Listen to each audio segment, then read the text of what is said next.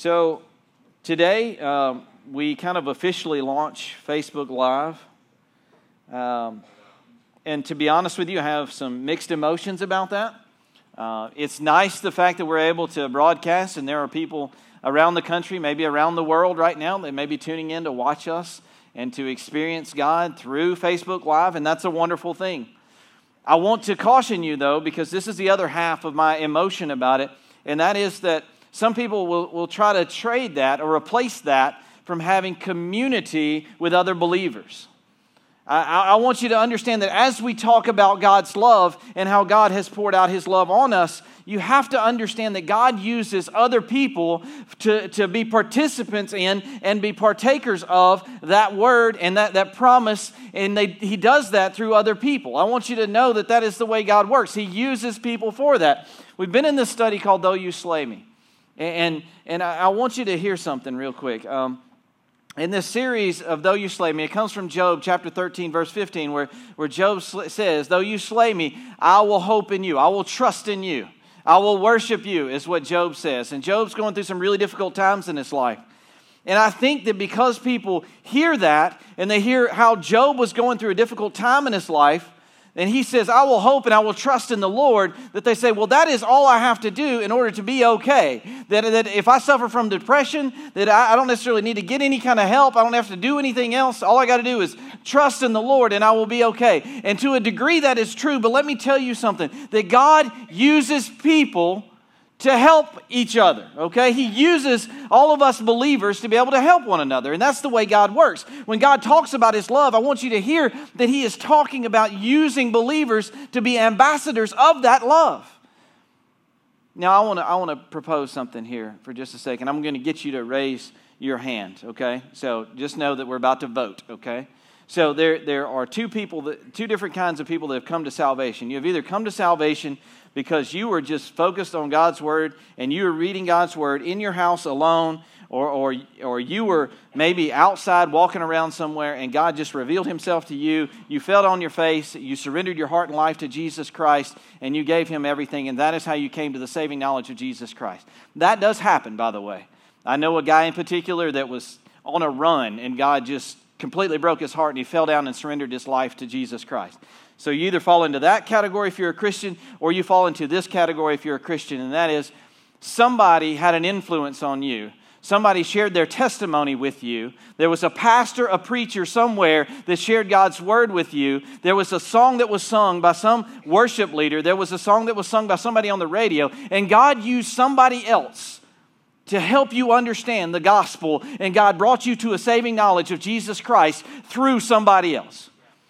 So if you fall into the first category and God rescued you from your sin and it was just by the pure revelation of God and who He was and nobody had an influence on that, would you just raise your hand right now?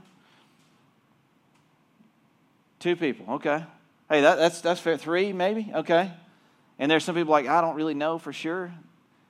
Now, if God used somebody else to influence you in some way, to convey God's love to you, and because of that, you surrendered your heart and life to Jesus Christ because somebody else had an impact on your life. There's some message, some song, something that had an impact on you, and God used something in that to rescue you from death, hell, and the grave. Would you raise your hand?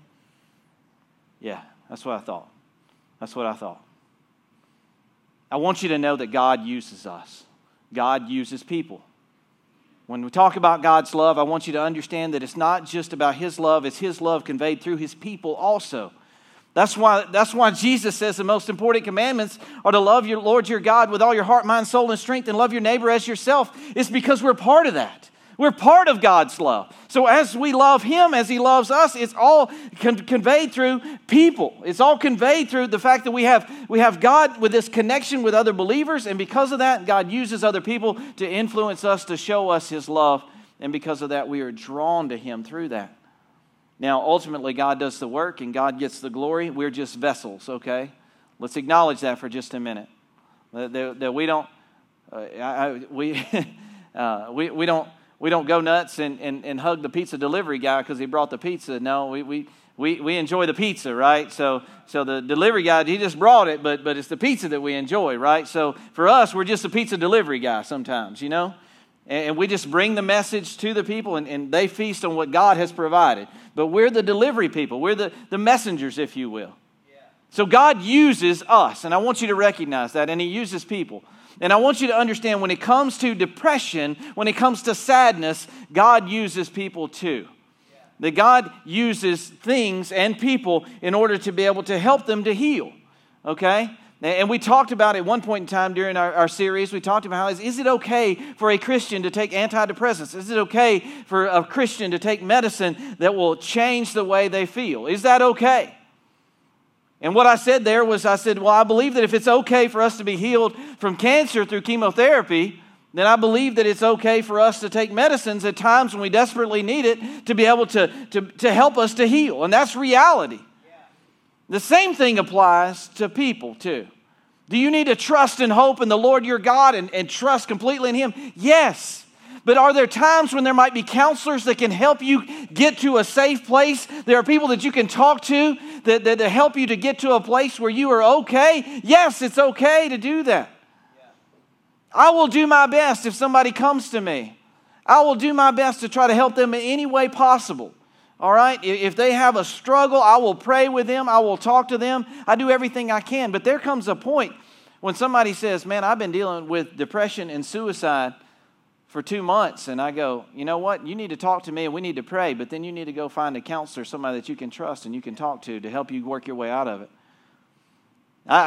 People try to say that, well, you can take Christian counseling classes, Kenny, and you can become really good at that. And God hasn't necessarily called me to that. He's called me to help people, absolutely. But I believe that we should put that responsibility in the hands of those that have been called to help people struggle through those things and deal with those things on a regular basis and help them walk through those problems. I believe that's okay. That God has called us all to different things, and I believe God has called certain people to help other people walk through those issues. I really do. And you may be surprised, well, Kenny, can't you just sit down and talk to them for 2 months and help them work through it?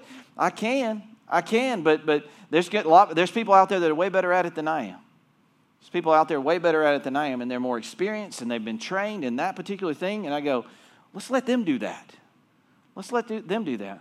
Now, I encourage you that if you do that, go find a Christian counselor. Go find somebody that is based in Jesus Christ for their advice and their knowledge, but there are people that are trained to help you walk through those things. See, here's what I know. It's going to get kind of deep here a little bit this morning. I'll talk to you about something very real. I've talked to you a little bit about suicide, and I've talked to you a little bit about this other subject, but we're really going to dig into it today. And that is self-injury, self-harm. There are ways that people hurt themselves. They poison themselves. They may cut themselves. They may stick themselves with pins. They may scratch themselves. They may pluck their hair out. There's a number of different ways that people hurt themselves. There's a number of different ways that people inflict harm upon themselves. And this is a real thing that we're dealing with today, especially in our teenagers. It's a real common, real prevalent thing, so much so that I've got some statistics here. This is a 2008 publication, so understand this is like 10-year-old data, but this is what it says. 1/3 to 1/2 of U.S. adolescents have engaged in some type of self-injury. 1/3 to 1/2 of adolescents have engaged in some type of self-injury. If that does not wake us up, then there's something wrong with us. As Christians, if we don't take note of this particular thing that's going on in our world, then there is something desperately wrong with us. We don't need to turn a blind eye to it and go, you know what, Jesus will heal you, Jesus will make it okay, then you just come to church and everything will work out. I don't think that's the extent of what we need to do. I think that we need to encourage those people to come and talk to us, and then we need to help them walk through recovery and getting away from those things. I think that it needs to be a process, and we don't just need to Jesus juke them and say, here, go take a Jesus pill and it'll be okay. I mean, that's just reality. It says cutting and burning are the most common types of non-suicidal self-injury. Listen to this. This is the one that gets me. Because, see, it's one thing to self-injure and you say that person's got sadness, they got a problem, they got something they really need to work through. But I want you to understand that it's a sign. It's pointing towards something. Listen to this statistic. 70% of teens engaging in self-injury have made at least one suicide attempt. 70% of those who engage in self-injury have made at least one suicide attempt. 55% of those who engage in self-injury, 55% of them have made multiple suicide attempts. Does it sound like to you that this is something that we need to address? Does this sound like something we need to be talking about and not turning a blind eye to? Is it something we should be talking about on Sunday mornings? I believe that it is. Listen to what they say. I want you to understand this is old data. The numbers have gone up since then. I know that they have. It's gotten worse. It's not gotten better. It's gotten worse, okay? Let's just all admit that. 55% of self-injurers say this: I just wanted to get my mind off my problems. I injured myself so I could focus on something else instead of focusing on my problems. 55% of them said that. 45% said it helped me to release tension or stress and relax. Self-injury, cutting themselves, sticking themselves, burning themselves, poisoning themselves. Now, sometimes that comes in the form of taking pills, overdosing, if you will. 1/2 to 1/3 in that range somewhere. Adolescents have tried this at least one time. We got to talk about it. We can't ignore it. We can't pretend like it doesn't exist. So today I want to kind of share something from God's Word with you, but I want you to think about this in terms of, I want you to put yourself in the position of maybe a teenager, maybe a young adult, and you just need to be encouraged today, and you need to hear about God's love. Now, I told a friend of mine the other day, I said, sometimes I have a difficult time going back and preaching stuff that, it seems like that we've all, we've heard that before, we've done that, but today I want to go back and preach in Romans chapter 8 for just a moment and talk to you. I want you to think in a minute, for just a minute, if you were a teenager and you were struggling with this, I want you to think if these would be real questions or real thoughts that cross your mind. Now, some of you are teenagers. Some of you are older adults that have been teenagers at one point in time and you've had these thoughts. But see if this rings a bell with anybody. As you go through life, as you walk through life and things come against you and sadness washes over you, do these thoughts ever come to mind? I need to be punished. Have you ever said that to yourself? I need to be punished. For what I've done, it's been so awful, it's been so terrible, I need to be punished. Have you ever said to yourself that God has abandoned me? God has left me alone in my sorrows and in this place that I'm at. God has just abandoned me completely and He's nowhere to be found. Have you ever said, this will never get better? This will never get better. It will always be bad. It will continue to get worse and things will never get better. Have you ever said to yourself, I am unlovable? I'm unlovable not only by God, but by people. I'm unlovable. And because I'm unlovable, I'm unaccepted. I'm unaccepted by God. I'm unaccepted by people. Have you ever said to yourself, God won't forgive me? There's no way that God could forgive me. These are real things that our teenagers deal with, and these are real things that some of our adults deal with. Don't kid yourself. This is not just a teenage problem. They said that the typical profile for somebody that is a self-injurer is usually in their mid-20s to 30s, female, and has been doing it since they were a teenager. So if you tell yourself that this is just something that the teenagers deal with, you're wrong.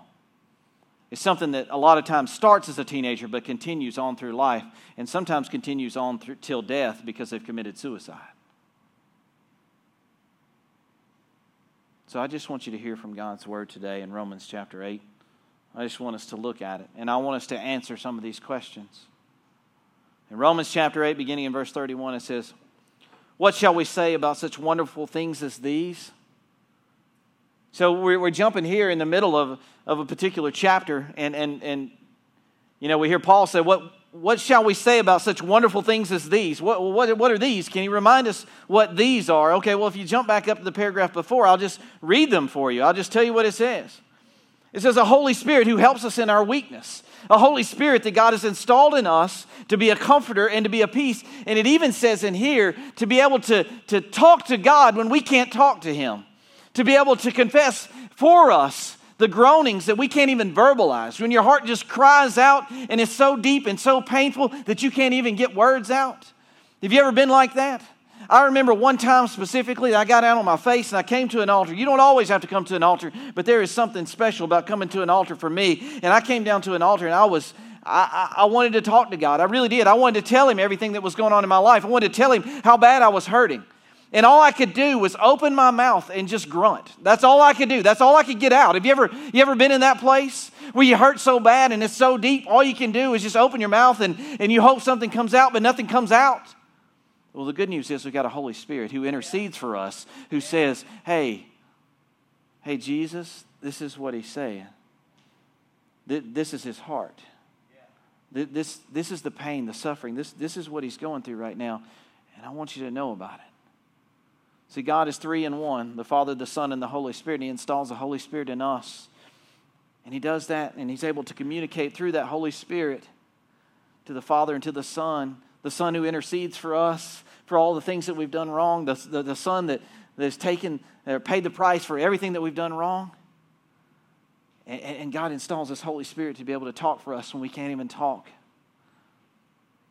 What a wonderful thing that is. And then he goes on to say, and we know that everything works to the good of those who love God and are the called according to His purpose, right? So everything works to the good. Well, that is a wonderful thing. That is a wonderful thing. Now, we may not see it as good, but it works to the good. And though it may not look good at the beginning, it's ultimately for our good and for His glory. It's not a temporary good that it's for an eternal good. And we have to see that and understand that. But it's a wonderful thing. The Holy Spirit, we've got things working to our good. And then listen to what he says. It's just a reminder.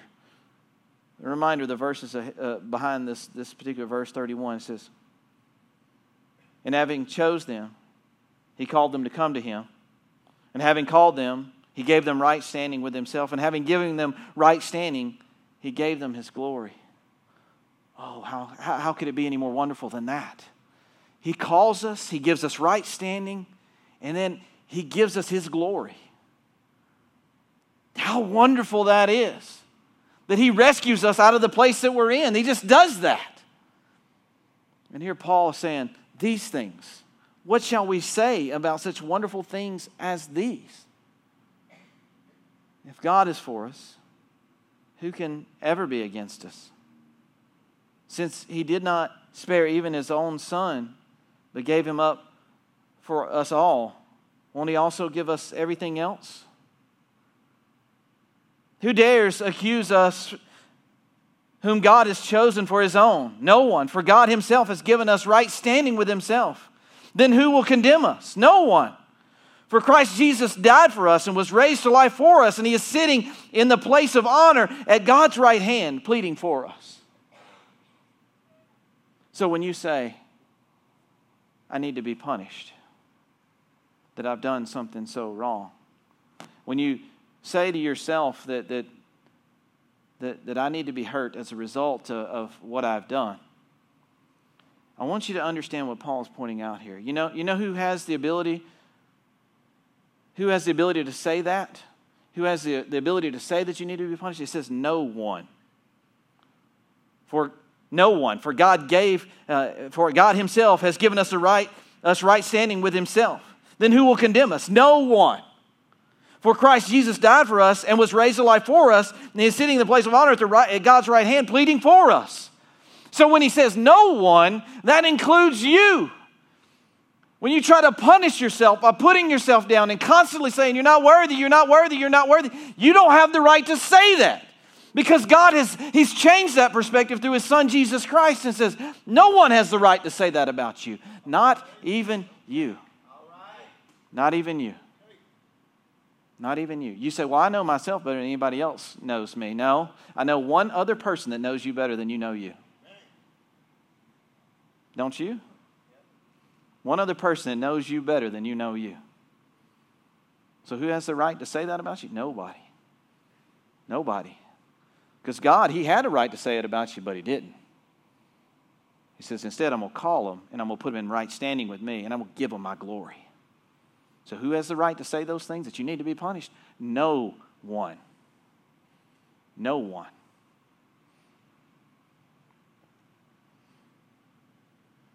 Can anything separate us from Christ's love? Verse 35. Does it mean that He no longer loves us if we have trouble or calamity or persecuted or hungry or destitute or in danger or threatened with death? As the Scriptures say, for your sake we are killed every day and are being slaughtered like sheep. No, despise all these things. Overwhelming victory is ours through Christ who loved us. So when we ask the question, has God abandoned me? And oftentimes we ask those questions when we have trouble or calamity or persecuted or hungry or destitute or in danger or threatened with death. And we ask that question, has God left me? Does He not know? And we've talked about this in our series here, how God stores up our tears in a bottle and He knows and He inclines His ears to His people and He listens to them. We're tempted to say that God has abandoned us. It says, no, despite all these things, overwhelming victory is ours through Christ who loved us. You see, one of the things that we say to ourselves through this is we say, well, things will never get better. We fight from a place of defeat as opposed to a place from victory, right? And God has given us His Holy Spirit to remind us of that victory. It has sealed us to the day of redemption, is what God says. He has given us His Holy Spirit to remind us that you're one of mine. And every time you have those thoughts and those things that try to weigh you down, drag you down, pull you away from God, He's got His Holy Spirit there reminding you, you are one of mine. And as you say, things will never get better. They will only get worse. They will continue to go downhill for me until ultimately I am dead. That is not true. That is not what the Holy Spirit is saying. What is the Holy Spirit constantly reminding you of? You're mine, you're mine, you're mine, you're mine, you're mine. Nobody can take you away from me. You're mine. You're mine. You belong to me. We have this thought that God has abandoned us, and yet the Holy Spirit is constantly reminding us. God sent Him for the sole purpose of reminding us that He has not abandoned us. He has not abandoned us. And if you're listening to a voice that's not that Spirit, then yes, you're going to think that. But if you listen to the Spirit, then you will think that God is telling me over and over and over again that I am His. And if I am His, I don't fight from a place of defeat. I fight from a place of victory. And that is what Paul is reminding us of right here. That you're not defeated. You're victorious already. Not because of what you have done, but because of what God has done. And He gave His Holy Spirit to you to remind you of that.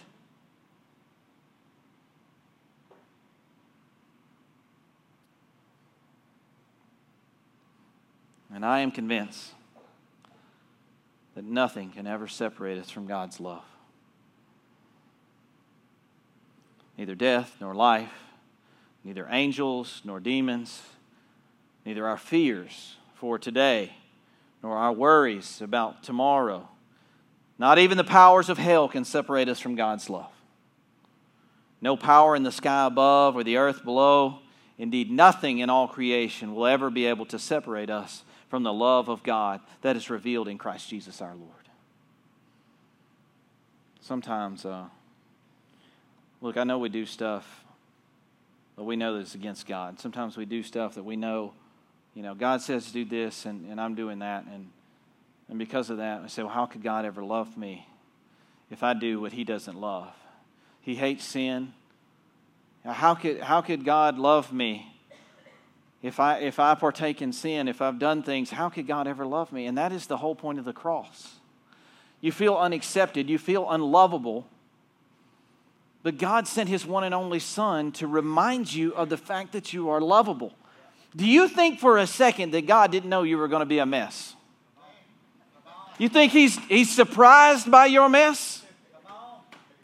Do you think that when you were born, God said, "Oh, there's a perfect human being. I'm going to send my Son to die for that perfect human being. There's a perfect little boy or little girl laying in that bassinet, and they're never going to mess up. I'm going to send my Son to die for them." No, God knew you were a mess.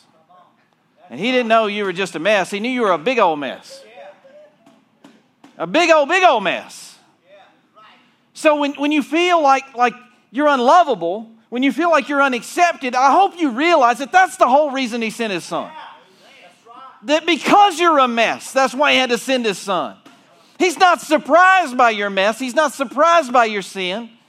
He's not surprised by the things you've done. As a matter of fact, He expected it. And that's why He sent His Son. That's why it was 2,000 years ago, because He knew that you were going to mess up yesterday. And He knows you're going to mess up tomorrow. But that doesn't mean you're unlovable. That doesn't mean you're unlovable. We try to convince ourselves that we are unlovable, and that is not what God tells us over and over and over again. And that is not what God tells us over and over again through the cross. It's the opposite of the gospel. When you tell yourself that you're unlovable and that you're unaccepted, that's the opposite of the gospel.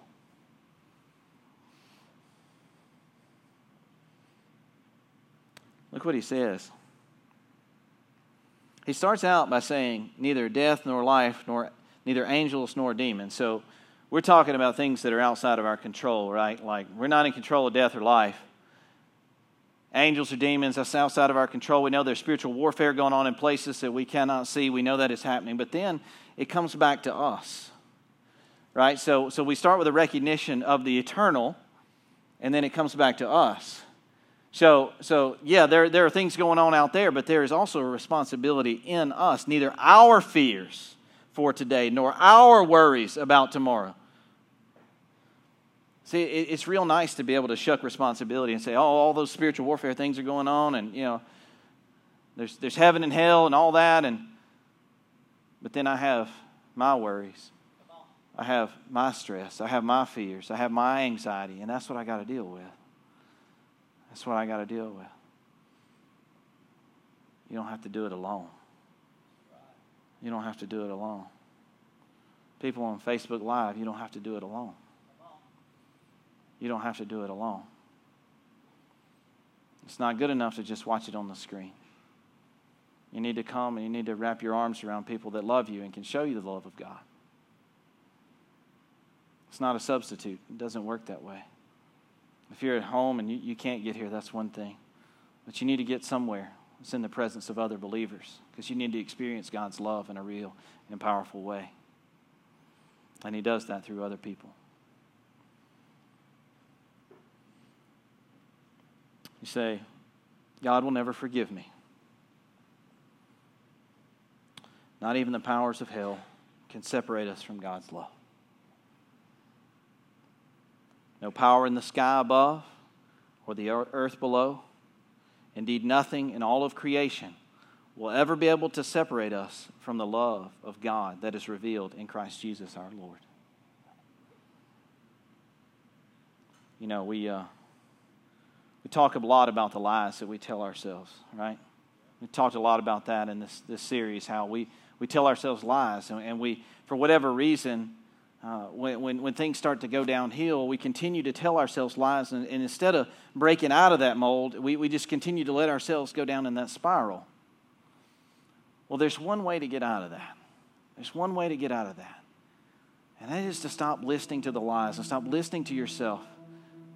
And start listening to the Holy Spirit of God and start listening to the things that God has told us, the promises that He has given us, the fact that no power in the sky above or in the earth below, indeed nothing in all creation will ever be able to separate us from the love of God that is revealed in Christ Jesus our Lord. If you are here in this place There are people beside you that love you and want to show you the love of God. There are people beside you that want to help you. I am willing to help you. Keith is willing to help you. There's tons of people that are willing to help you and willing to be there for you. But if for some reason it's too difficult to talk to us, and you just need to talk to somebody, I'm going to put 2 phone numbers up on the screen, and I want you to just think about them. I want you to remember them. And this may not be for you. You may not ever use one of these phone numbers. But there may be somebody that you encounter one day, and they may say, I've got a problem, and I wish I could tell you about it. You say, well, you might need one of these two phone numbers. So, Brett, if we could put those up on the screen.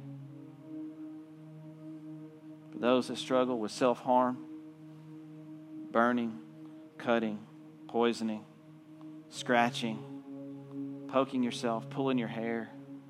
You do that because it's a way of release for you. It's a way to remove yourself from this world and just focus on something else as opposed to your worries. You need to look at that phone number, 1-800-DON'T-CUT. 1-800-DON'T-CUT.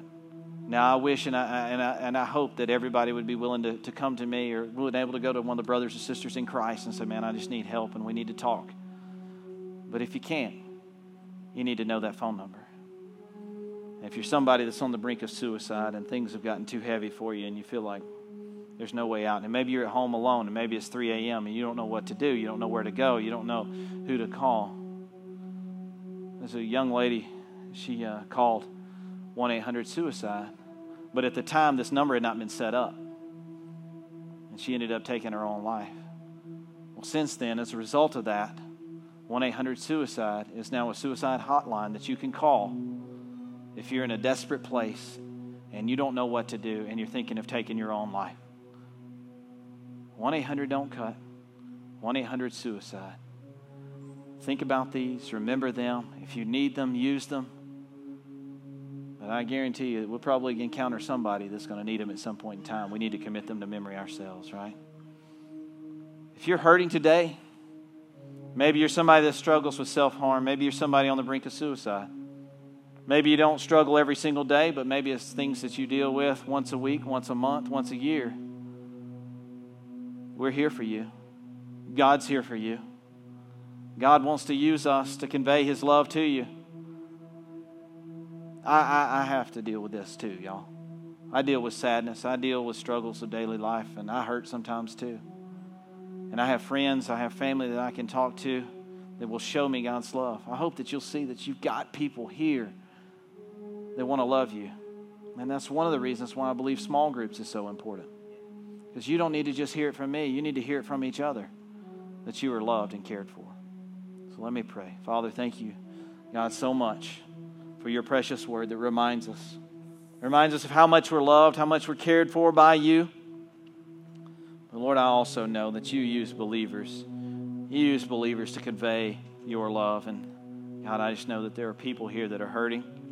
There are people here that maybe they don't struggle right now with suicidal thoughts or self-harm, God, but they have in the past. And Lord, maybe they've forgotten about your love. Or maybe today there's just somebody here that's hurting. Maybe they've got a struggle that's come up in their life just this week. There's somebody that has died that's very close to them. Or maybe there's somebody here today that maybe they're struggling with alcohol or drug abuse, or something's just going on in their life. Maybe they had a family member that's turned their back on them. I don't know, God, but I know this, that your love has been conveyed through your word, and I pray that we listen to that. I pray that we hear about your love today, that your word is spoken to us in such a way that we know that we are loved. God, I pray for the hurting person right now. I pray that they would just come to you. If somebody wants to surrender their whole life to you and say, I know that I need Jesus Christ, and I cannot do this on my own. I've been trying to do it on my own, but I need Jesus Christ. I pray that today they would surrender everything to you. They would humbly approach you and just ask that you would be their Savior, God, and you would rescue them from the place they're in. God, we so desperately need you now. I pray that you speak to us. I pray that you speak to the hurting. In Jesus' name, amen. Would everyone stand?